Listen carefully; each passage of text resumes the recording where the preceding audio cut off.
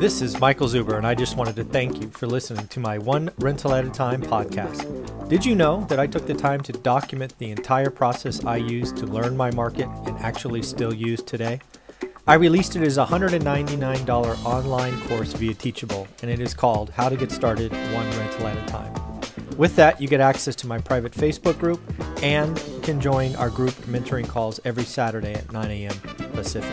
You can find it on my website at onerentalatatime.com. Now on with the show. Good morning, good afternoon, good evening, folks. Michael Zuber, One Rental at a Time, back with my friend and guest from Thursdays, Mr. Jonathan Twomley. How you doing, sir? I'm doing well. How are you, Michael? Awesome. One of the things I'm doing this week with all my experts is I'm rewinding the clock a little bit to the day that Lehman Brothers collapsed. And this is going to be probably pretty interesting for you because you're actually in New York, right? In the hub of the activity. I was watching it from the Silicon Valley, and it was scary for me. So I can't imagine what it is for you. And the reason I wanted to talk about this, I don't know if you saw the news, but there is a large property developer in China. I forget the name at the moment. Evergrande or something. Evergrande, yes, Evergrande or something like that. 300 billion. Yeah, 300 billion in US denominated debt, can't make interest payments, stocks crashing 80%. And I'm like, oh my God, this feels like Lehman Brothers, right? And I'm like, I got to go back and look at it because it was a series of dominoes, but they fell so fast. So Jonathan, what were you doing back when Lehman Brothers went under and all of that? So I was a corporate attorney in New York City at the time. And, it's trying to, this is now 13, 14 years ago. Was it 2007? Seven, I believe. Yeah. 7 or 8. Yeah. And I remember watching that happen in slow motion, where the Bush administration called all the top people together and said, what are we going to do? And they had just bailed out Bear Stearns, was it? They just bailed out somebody else, I'd forgotten. And then they were like, well, we can't keep on bailing everybody out because it'll send the wrong message to the market. Mm-hmm. And they let Lehman collapse. And it was just like a shockwave hit New York. Everybody, if you are a professional in New York, people working on Wall Street. I had a lot of friends working on Wall Street. And obviously the firm I worked for had a lot of business on Wall Street, and it was just like, I guess, it sounds, you can't really compare these things when they compare them anyway, at the risk of saying something crass or inappropriate, but it was a similar kind of moment to 9/11, right? When it was just like, holy, like what just happened. Mm-hmm. And 9/11 was still a really recent memory for everyone in New York. So it was just like adding, that on top, like we just suffered through this horrible tragedy, mm-hmm. this physical, terrorism act. And now we've got the major bank collapsing. What is going to happen? So that was what was sort of going through my mind and other people's minds. But there was just a big sense of like panic as to what is this going to lead to? Because this is, as you remember, it wasn't like Lehman collapsed out of the blue. Like this was kind of like there was a lot of lead up to this, right? Things started going bad. You had other financial institutions that were getting hit with all of the collapsing, property prices and worthless, debt obligations that they held that they thought were, mm-hmm. Couldn't possibly be ever made worthless, and then suddenly they were. Yeah. So you saw this sort of like rolling, this disaster unfolding almost in slow motion until Lehman collapsed, and then it went into fast. Like, what's that saying, like things collapse slowly and then all at once? Like right. That's exactly what happened. That's what I remember as well. There was kind of a buildup, and it's kind of felt, again, I'm an outsider. I'm in California. I'm in the tech industry, right? We had teams that called on Wall Street, but I was second or third derivative away from it. But what it felt like to me is, right, the dominoes were falling for a little while and you could see them, but people were jumping in to kind of brace them and try to stop it. And then the next domino would fall anyway. And then when Lehman Brothers fell and nobody stopped it and it hit the ground, i.e. crashed, and you see people taking boxes out of the office, then everything, it did just rapid fire, boom, boom, countrywide, IndyMac, was it Wachovia or Washington Mutual? I mean, they're just like bing, bing, bing, bing, bing. I was like, oh my God, what is happening? I remember, and I might have the chronology mixed up in my head, but my memory is that like AIG went down before Lehman and Merrill Lynch went down before Lehman. But in both cases, they had, with Merrill Lynch, Barclays stepped in and bought it. With AIG, the government bailed it out.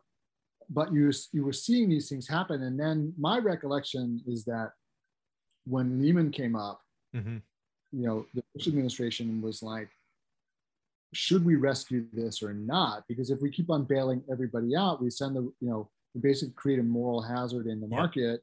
And like the shareholders are really the ones who should be taking it on, not the taxpayers. So my recollection is they let it go. Maybe they couldn't find somebody to take it over, but I thought there was also partly like we have to let this go because otherwise it's can't bail everybody out. And so everyone was sort of watching that happen in slow motion and even watching what was going on with Lehman, like, are they going to rescue it? Are they not? And then Paulson, I think it was him made the announcement, that they were letting it go. And then it was just like the panic hit the streets. And then we had crazy things like there was a money market account that broke the buck. You remember that? Yep. Right. Which never supposed to happen, but it did. And it was really weird. If you want to talk about the aftermath too, I mean, so I was a lawyer. I was doing litigation, right? So normally when the economy goes bad, litigation heats up. I mean, there's always litigation going on all the time, but it can be a little bit counter-cyclical because what happens is when there's a crash, people start looking for, someone to blame, right? Someone they can collect from. So having been through the dot-com crash, where the dot-com crash led to a lot of litigation and a lot of litigation like in the real estate industry too, right? Because everything was connected, people's stock portfolios went kablooey and then they couldn't pay their mortgages. And then, so on commercial, the economy went bad and commercial loans went bad. So there was a lot of litigation that came out of that. So we basically, when Lehman, after we kind of like caught our breath after Lehman collapsed, we're like, all right, here it comes. We get, braced for the wave of new litigation business coming in. And then it didn't. And it was like it was very weird because we were expecting this big wave of like finger pointing and stuff. And I think what happened was the financial crisis was so bad that people didn't even want to risk spending money on litigation that they might, that they might not win, or they might not be able to collect or whatever. And so that's how bad it was. Like it was not just like a recession, like 2001 where the economy got soft and some people went out of business. I mean, even though there was a big crash, like the effect on the economy in 2001 wasn't as great, but 2007, 8, I mean, that was like the wheels of the economy just ground to a halt. Yeah. Do you were an attorney at this point, not really in the real estate sector, but do you remember what happened in New York real estate? Because in my market of Fresno, I had luckily sold all my houses in 1031 into apartments.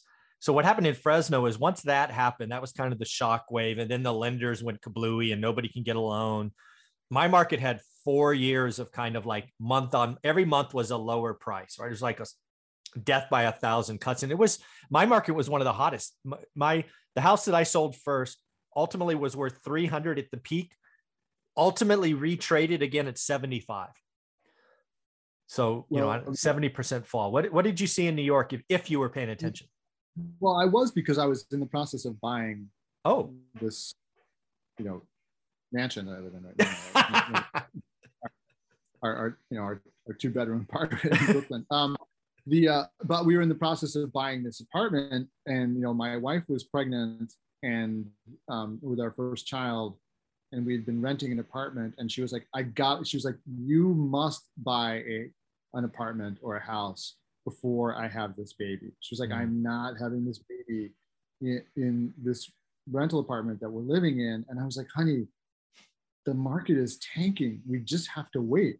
And because you could see it, right? And we'd been looking for an apartment for a while. And when we started, the open houses were packed. And actually the crash was delayed in New York, right? Okay. So it took, even though the Lehman collapse and everything, I guess that was what started it in New York, but the crash had actually started happening before that elsewhere, right? Mm-hmm. Where the peak was for sure.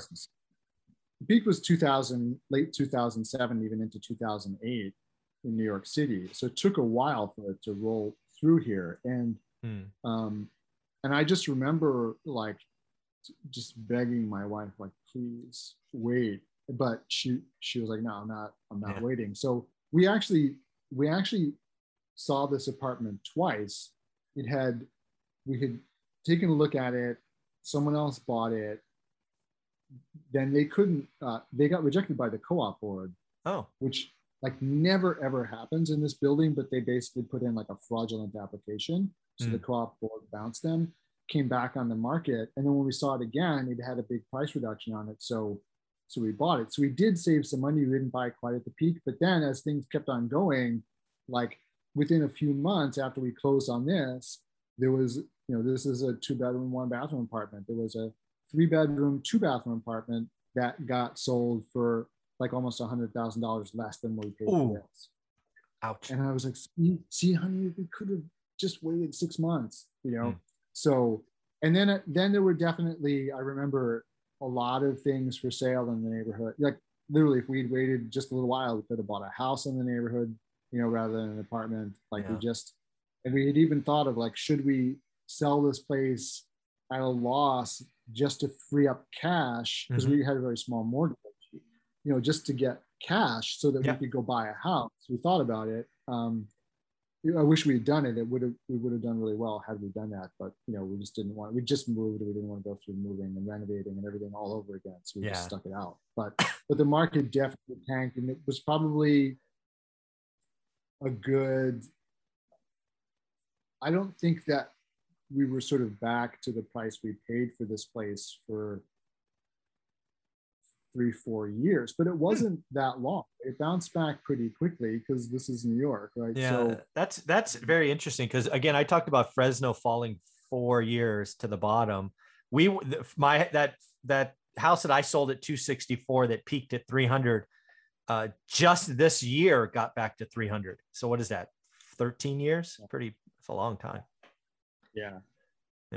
So it just goes to show you what, location. You have a market with really limited supply, right? Yeah, it's really limited, a lot of wealth, and that's things bounce back pretty quickly in that circumstance. And then we went into the building boom in New York City after that, but it was all aimed at flight capital. They weren't building any. They weren't building any. Well, they built a lot of rentals, right? Mm-hmm. Because the whole thing was nobody can buy anymore. They only want to rent, which I don't know. You know how developers are. It's like fighting the last war. Mm-hmm. So they built a ton of rentals, and then there were super luxury condos. So nothing under $5 million, and it was all aimed at basically Russian and Chinese money. Mm-hmm. So, and then of course when they cut off the Russian money, all that stuff started tanking. 4 or 5 years ago, and the Chinese started imposing some currency controls too, right? Yeah. So a lot of those developers, really sucked wind because they couldn't sell all they built was super luxury. Yeah, and then nobody. The reason I wanted to go back to this again is China may be, again, the Chinese market is pretty opaque. From the outsiders aren't going to understand it. You never know what the Chinese government's going to do. They could come in and stop it immediately.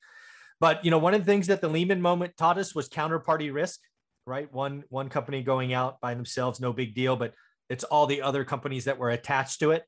And you just don't know, right? This $300 billion in loans, who else could be in trouble if this company goes out? So this is why I wanted to relive the moment, because the other crazy thing that I'm thinking about that I want to get your opinion on is if the Chinese property market starts to suffer because it is pretty inflated, could that actually cause a rush to the dollar and ultimately lower rates? Could it be that big of a rush, you think?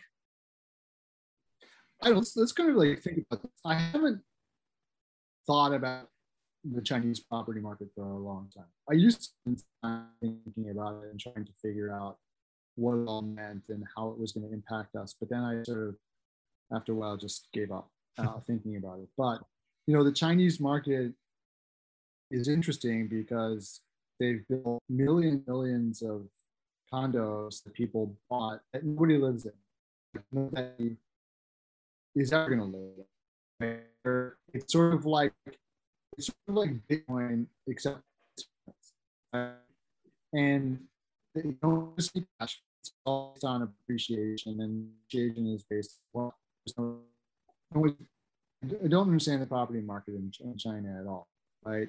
But there's definitely like a potential house of cards thing here, whereas if there stopped being like there's no secondary market for those apartments that people bought, right? Right. Then what happens, right? Then everybody basically, their net worth is all now fairly impaired because they now own these worthless apartments.